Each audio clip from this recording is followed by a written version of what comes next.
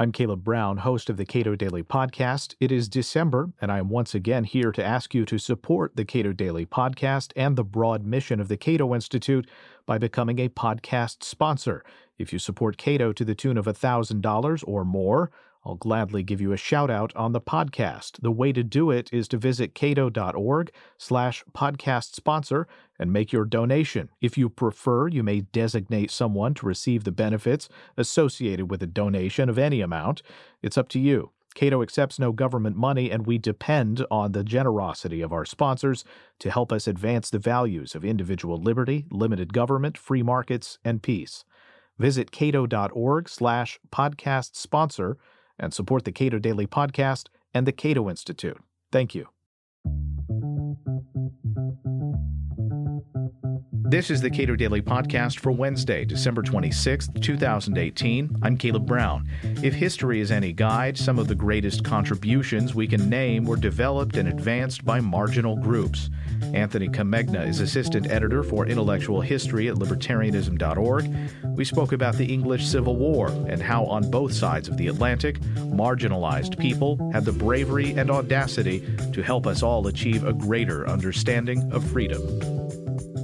One of the first confrontations I had about history was, I spoke recently with Michael Duma about creative historical thinking and what is classical liberal history. And at least in the early period of the United States, or just prior to the United States existing, obviously there were a lot of Federalist writings.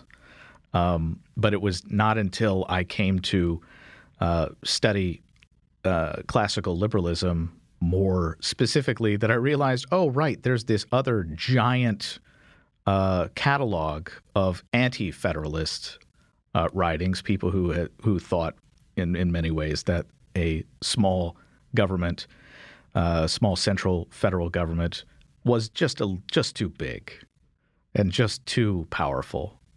And once you understand that the way that history has been presented to you probably isn't fundamentally fair to the groups who, in a sense, lost, that it's really easy to just sort of wipe away the contributions of those people to the great things that we can appreciate about the world today.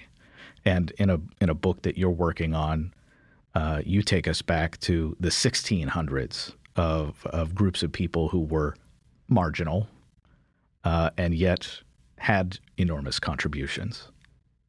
Yeah, so we're working on another one of our reader volumes on the English Revolution. And I realized while I was going through it that it's more or less a volume that collects some of the best documents from different what's called English dissenting traditions. And during the time of the English Civil Wars, so this is, say, from about 1639, depending on your dating, to the early 1660s, again, depending on your dating, when the English overthrew their king and they established parliamentary supremacy. They put Oliver Cromwell up as so-called Lord Protector, which was, in effect, a replacement of the king with the consent of Parliament. And that was a failure and collapsed after Cromwell died, and the Parliament broke down and re-invited King Charles II back to the throne after they killed his father. So that's the long and the short story of the English Civil Wars. But between that, say, 20-year period, there is an explosion of different minority religious factions, especially these dissenting traditions. And each one of them is relatively small. Some of them grow to pretty large movements. Others remain very, very tiny. But each one of them has some sort of profound impact on their communities and on the country at large. And then through the revolution, the entire Atlantic world and everywhere the British Empire touched soil, some of these dissenting traditions took root there. Were these all religious? I can imagine that some of them were purely rights-based or appreciating that the king was not recognizing some view of rights? I'd say they grew out of, parts of it that were more strictly political, like let's say the levelers. Which I think some libertarians would be pretty familiar with, the fact that the levelers. Yeah, we very often hear people say that they're the first good representation of modern libertarianism. Obviously, it's not the same thing as our libertarianism today, but you read the levelers and you definitely feel like these are our people in a way that you don't necessarily see that in other groups further back. And it's almost a Lockean view of rights? Kind of. The levelers are, they're a little different. Like they do anticipate a lot of what John Locke says, but so did a lot of other people. I mean, Locke in his way was not very original. He was looking around at the things that were already going on in the New World and seeing how these people were already developing their societies from the state of nature. And he just took the ideas from people who were already practicing them. So there's a whole list of these different kind of groups of people. Can you tell me about the overlap in terms of what they were advocating? Because I know Quakers play some role here a little later, but what were some of the big areas where these people essentially all agreed? Well, so before we talk about their agreements, let me just go over, if you look at Wikipedia, here's the list they give of all the different dissenting traditions. And this is not at all exhaustive. There are a lot more than this. Anabaptists, Barrowists, Beamanists, Brownists, Diggers, Enthusiasts, Familists, Fifth Monarchists, Grindletonians, Levelers, Muggletonians, Puritans, Philadelphians, Quakers, Ranters, Sabbatarians, and Seekers. Like I said, there are a lot more, and they're each distinctive in their own ways. But the thing that largely united them was what's called antinomianism. And antinomianism, as one of my professors said, is a heresy within a heresy. So Protestantism is already a heresy as far as the Catholic Church is concerned, right? And then within Protestantism, there's this other heresy called antinomianism, from the Greek words for something like against laws. The antinomians thought that the Catholics had religion all wrong because they believed in what's called a doctrine of works, that to fulfill your covenant with God, you have to perform good works here on earth, including the sacraments of the church. And once you fulfill enough good works, you can tick off all the boxes to get into heaven. And Protestants were supposed to believe in what's called the doctrine of faith, which says that, going back to Augustine, of course, Martin Luther, all you really need for salvation is faith. Salvation through faith alone. It's another phrase you'll hear. And the antinomians took this to the logical extreme that human beings, we don't actually have to follow man-made laws. All we have to do is have faith in God and follow our own moral intuitions, and that's enough for salvation. And since salvation is really all that matters, the health and well-being of your eternal soul, you don't have to follow any laws made here on earth that seem to contradict God's will. So it's a render unto Caesar kind of thing. No, it's a screw off Caesar. And actually in Massachusetts, colonial Massachusetts, this is what got Anne Hutchinson expelled from the colony, because she started saying that people don't have to sign up for militia service, compulsory militia service, to fight land-grabbing wars against the Indians and exterminate these people. They don't have to do that if they don't want to. They can ignore the colony's laws, ignore the governor. And so the governor rounded her up and put her on trial, shipped her out of the colony. And they started banishing antinomians left and right. And they all went to Rhode Island. And as I like to tell students, it's not as though Rhode Island is a giant smoking hole in the ground, It actually is a pretty good basis for society to have this antinomian idea that we simply have to treat each other right because that is what God is commanding us in our hearts. So, the way, as I understand, a lot of, at least Christians in modern America operate, and a lot of modern Christians view government as legitimate in the eyes of God. Mm-hmm. And that seems to go directly against this antinomian view. Yeah, the antinomian view is that human institutions are only legitimate if your direct individual connection to God says that they are. And they can't compel you against your will to do anything that, your moral intuition says is wrong. So logically, I'm thinking, I'm hearing a lot of echoes of my people, the Quakers, in that particular view, that that your relationship to God is the most important thing, and that everything else is at best secondary. Mm-hmm. Yeah, and imagine. Okay, so here's the scene in the English Civil Wars. The king and the parliament start out fighting each other. It's basically about money. It's about power between the two. The parliament has the upper hand. They capture the king outside of London. He's a prisoner. The parliament meets at a small town called Putney outside of London. There's a meeting of the New Model Army, Cromwell and his grandees in the parliament, his leaders of the New Model Army. And the army elects its own officers called the agitators to present the average rank-and-file serviceman's opinions before the parliament, right? So they elect the people who become known as the levelers, elect these agitators from the ranks of the New Model Army. First, let's take a moment and appreciate the concept of electing agitators. Yeah. And the agitators go up, and the levelers some people look at them as the first proper political party. And they were eventually or essentially emerged from the ranks of the New Model Army and people in Parliament who held to this antinomian idea. So the levelers go up to Cromwell and right in his face in the debates at Putney tell him that we want to destroy the House of Lords and get rid of their powers and privileges. We want to elevate the House of Commons. We want to extend suffrage to many more people.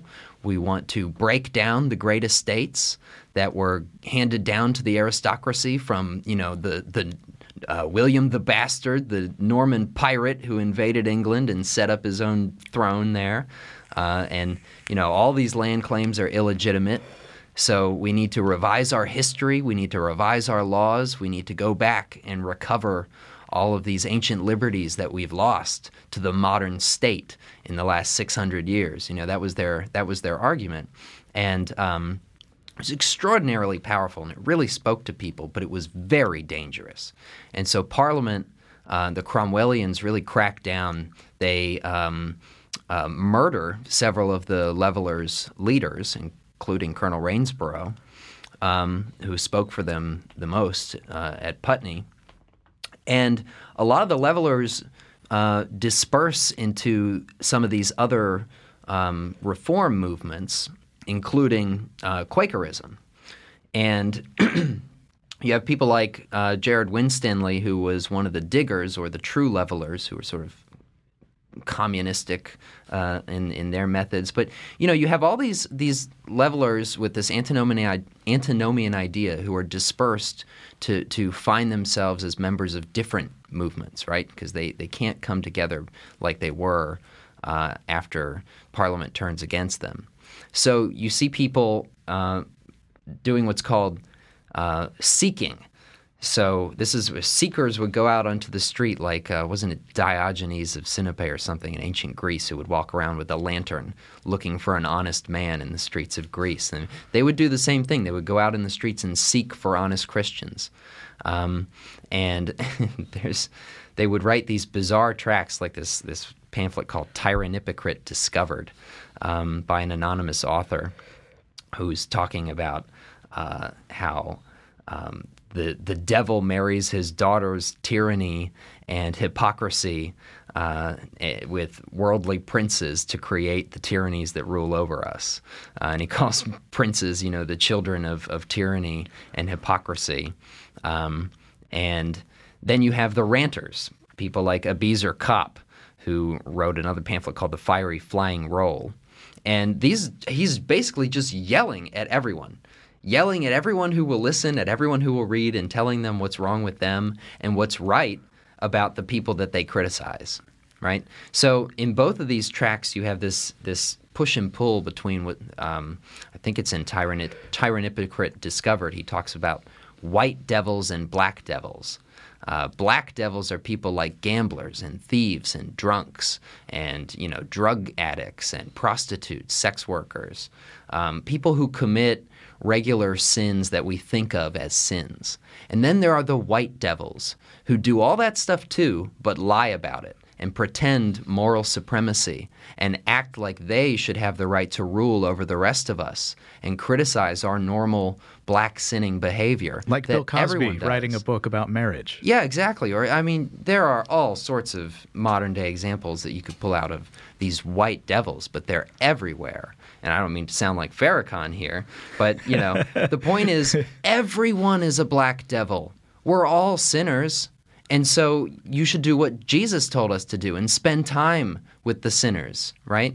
And get to know them, understand their troubles, their plights, and rant about the death and destruction of the ruling class who refuses to address the needs of the people. So you are talking about all these groups that existed within a time period where there was there a vacuum in government with respect to these groups' ability to effectively connect with one another and preach whatever they were preaching or engage in the kinds of activities that seem extremely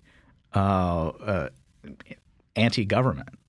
Yeah, the revolution, like historian Christopher Hill, a Marxist historian but a very brilliant historian, he wrote about it as the world turned upside down, and people at the time recognized it as such. They sang songs about it, how everything was changing, and people from below had chances that they'd never had before to change the world and to really make it stick, too.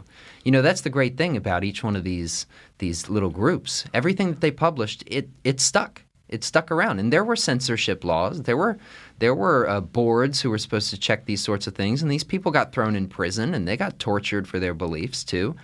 But their printed materials survive. They got out there, and they stuck around, and they changed the landscape for good.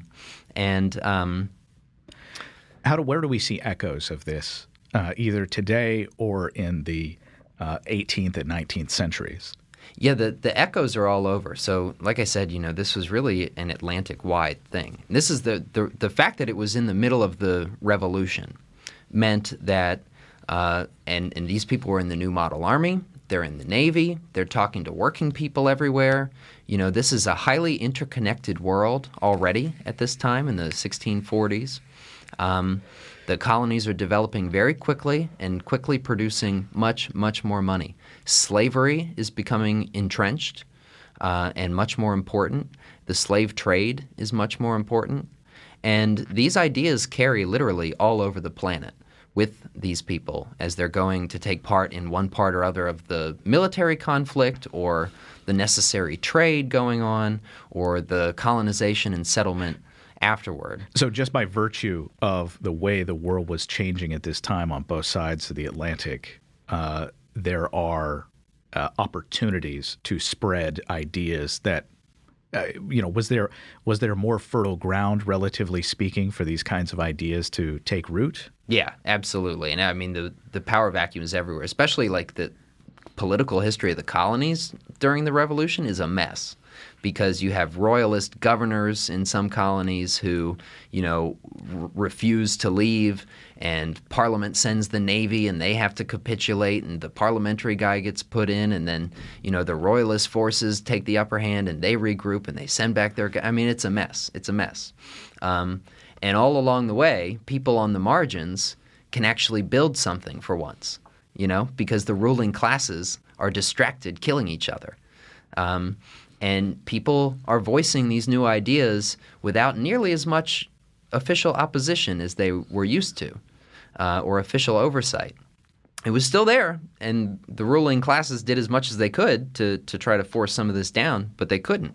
So, for example, after Charles II is invited back to the throne in 1660, he exiles all sorts of these different dissenters and veterans of the New Model Army and Cromwellian supporters he exiles them to places like Virginia. So a lot of them go to Virginia, and they're indentured servants or they're poor landless people. They end up conspiring with African slaves in Gloucester County, Virginia, in what's called the Servants' Plot, or the Gloucester County Rebellion of 1663.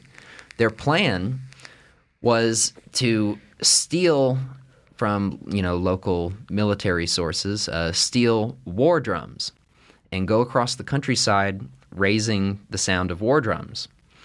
And now that's significant because it shows that they're thinking about the Africans. They want the Africans of the colony to join with them. It doesn't matter what language you speak. Everybody knows what a war drum means.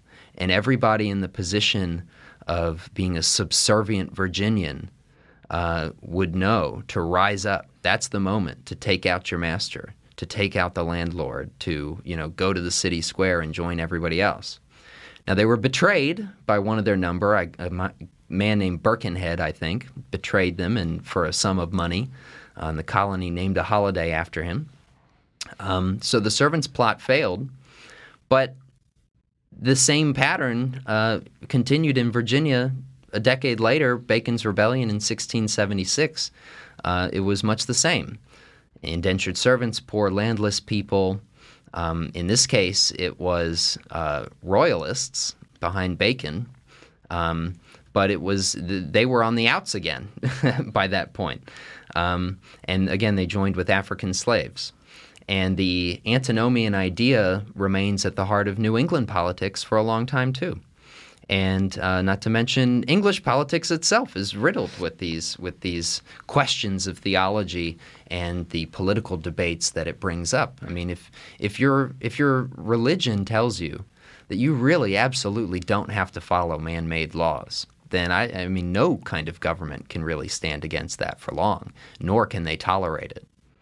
So we try to get to lessons from these historical episodes. Is there a clear lesson here? If I were to take what you've just told me and try to boil it down, I would say that for at least libertarians, the lesson ought to be to foster a more radical level of tolerance for weirdos.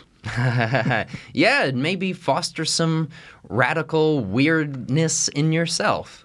And at the very least, I think it's useful to study these examples and understand these very strange and very different people. I mean, you read some of these things talking about Revelations and how slave masters are the beasts' armies on earth, and they're going through the book of Revelations and breaking it off, which is a wild ride in itself.